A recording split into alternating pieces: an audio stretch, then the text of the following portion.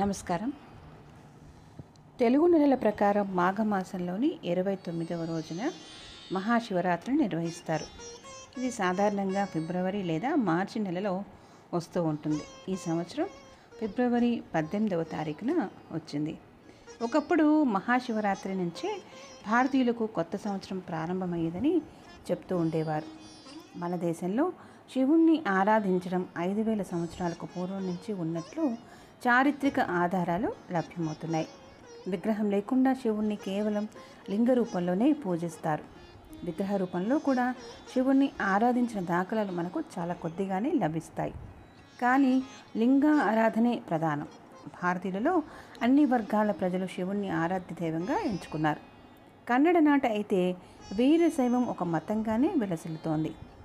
శైవానికి ప్రధానమైన 12 జ్యోతిర్లింగ క్షేత్రాలు సేతువు నుంచి మొదలై హిమాచలం వరకు విస్తరించి కనిపిస్తాయి. అవే కాకుండా వందల సంఖ్యల్లోని శివాలయాలు, స్వయంభూ ఆలయాలు ప్రసిద్ధికెక్కాయి.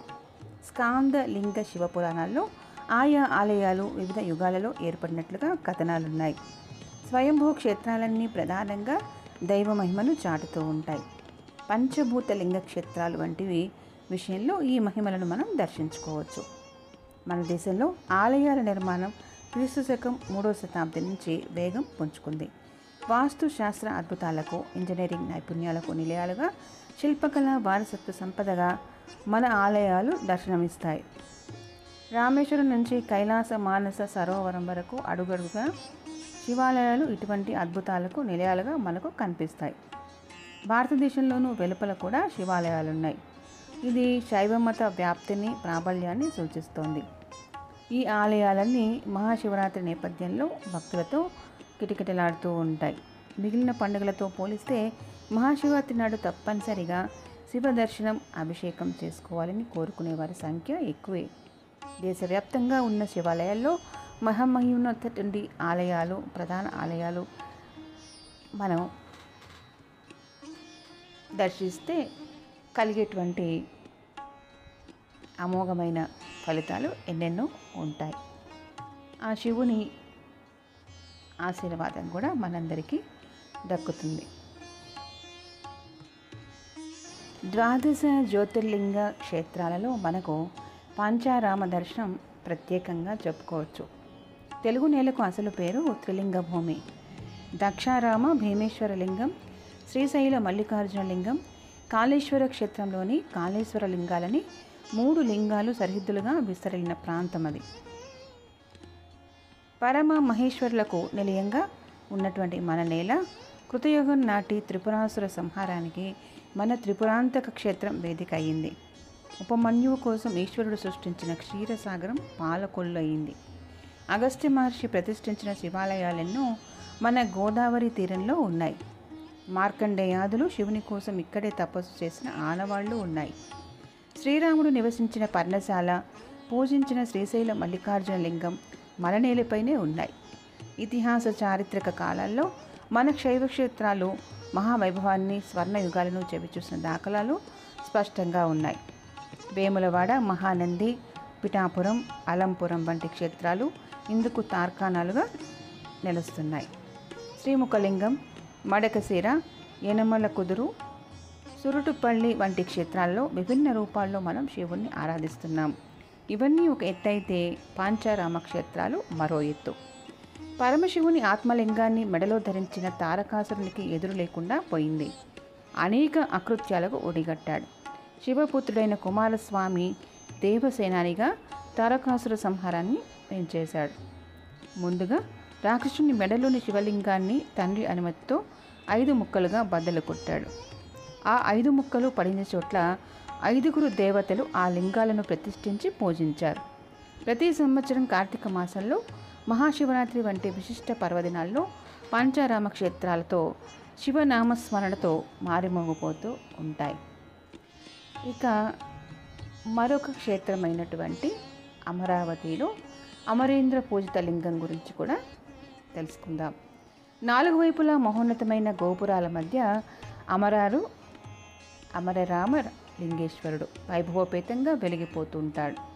ప్రాకారాన్ని ఉరుసుకుంటూ పారే కృష్ణవేణి స్నానానికి తూర్పు గాలి గోపురం దోవ చూపిస్తుంది. దక్షిణ గాలి గోపురం నుంచి ఉత్తరాభిముఖంగా భక్తులు ఆలయ ప్రవేశం చేస్తారు. గర్భాలయంలోని అమరేశ్వరలింగం 16 అడుగుల ఎత్తులో రాజసం ఉట్టిపడుతూ కనిపిస్తుంది. గర్భాలయంలోని 2 అంతస్తులు ఉంటాయి. అభిషేకం చేయాలంటే పైకి వెళ్ళి చేయాల్సి ఉంటుంది. ఈ శివుణ్ణి ఇంద్రుడు ప్రతిష్ఠించాడు. అమ్మవారు బాలా చాముండేశ్వరి సాధకులకు కొంగు బంగారంగా నిలుస్తుంది. క్షేత్రపాలకుడు వేణుగోపాల స్వామి. అమరావతి ఆలయం 3 ప్రాకారాలతో నిర్మితమైంది. మొదటి ప్రాకారంలో ప్రణవేశ్వరుడు, కాశీ విశ్వేశ్వరుడు, ఉమామహేశ్వరుడు, అగస్త్యేశ్వరుడు, పార్థివేశ్వరుడు, సోమేశ్వరుడు, కోలలేశ్వరుడు, వీరభద్రుడు, త్రిపురసుందరీదేవి ఆలయాలు కళ్యాణ మండపం కృష్ణానది తోవలో ఉంటాయి. రెండో ప్రాకారంలో విఘ్నేశ్వరుడు, కాలభైరవుడు, కుమారస్వామి ఆలయాలు, నవగ్రహ మంటపం, యజ్ఞశాలలు ఉన్నాయి. మూడో ప్రాకారంలో శ్రీశైలం మల్లేశ్వరుడు, కానీ విశ్వేశ్వరుడు, సూర్యుడి ఆలయాలు కూడా ఉన్నాయి.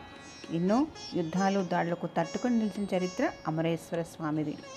కొండవీటిపై విజయం సాధించిన శ్రీకృష్ణదేవరాయలు ఈ క్షేత్రంలో తులాభారం తూగి పేద సాధులకు బంగారం పంచాడు. రాజా వాసిరెడ్డి వెంకటాద్రి నాయుడు పాలనలో అమరావతి క్షేత్రం నీటి రూపాన్ని సంతరించుకుంది. గుంటూరుకి 35 కిలోమీటర్ల దూరంలో అమరావతి క్షేత్రం ఉంది. ఇదొక నవ్య ఆంధ్ర పట్టణంగా వెలసిల్లుతున్నది. ఇక మహాసౌర భోగీశ్వర లింగంగా దాక్షారామం చెప్పబడుతుంది. శ్రీనాథుని భీమేశ్వర పురాణం ప్రకారం దక్షారామ భీమేశ్వరుని ప్రతిష్ట త్రిపురాసుర సంహార సమయంలోనే జరిగింది. స్కాంద పురాణం మాత్రం తాటకాసుర సంహార సమయాన్ని పేర్కొంది.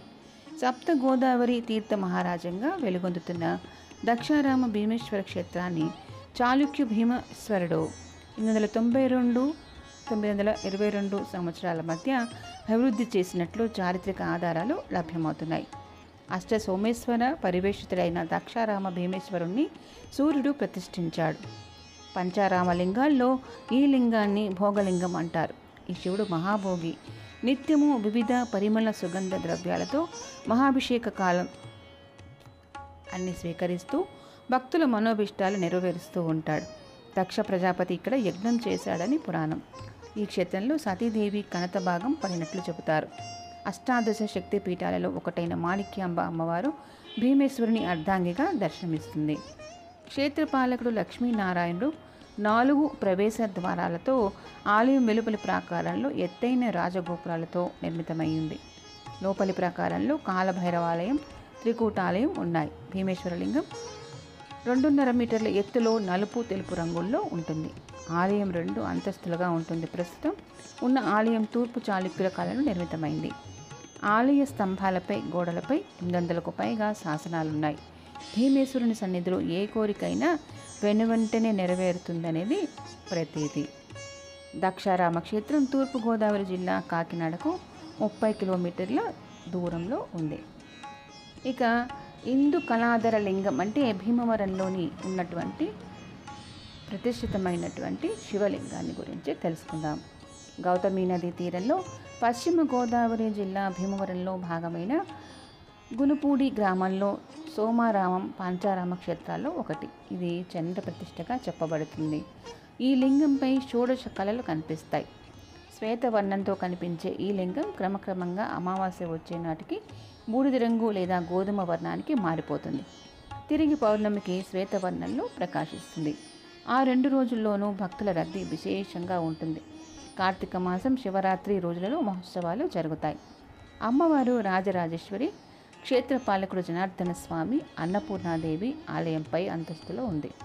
తూర్పు చాళుక్యుల్లో మొదటివాడైన చాళుక్య భీముడే ఈ ఆలయాన్ని కూడా నిర్మించాడని చరిత్రకారుల అభిప్రాయం. అయితే కాలగతిలో ఆలయం శిథిలం కాగా చాలా భాగం ఆధునీకరించారు. ఈ క్షేత్రపాలకుడు జనార్దన స్వామి. అందువల్ల ఈ ఆలయాన్ని సోమేశ్వర జనార్దన స్వామి ఆలయంగా కూడా భక్తులు పిలుస్తారు. ఈ ప్రదేశంలో 5 నందులు ఉన్నాయి. అందువల్ల 5 నందుల ఆలయం అని కూడా పిలుస్తారు. అందులో 5 నందుల్లో ఒకటి కోనేరులోను, రెండోది కోనేరు వెలుపల, మూడోది ఆవరణలోని ధ్వజస్తంభం వద్ద, మిగిలినవి 2 ధ్వజస్తంభానికి సమీపంలో ఉన్నాయి.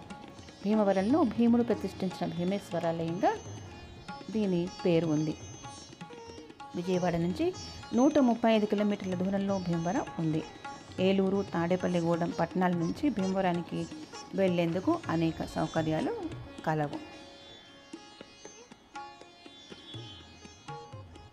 శివరాత్రి పర్వదినాల్లో జ్యోతిర్లింగ క్షేత్రాలన్నీ దర్శిస్తూ శివనామంతో ప్రతి ఒక్కరూ పునీతులు కావచ్చు.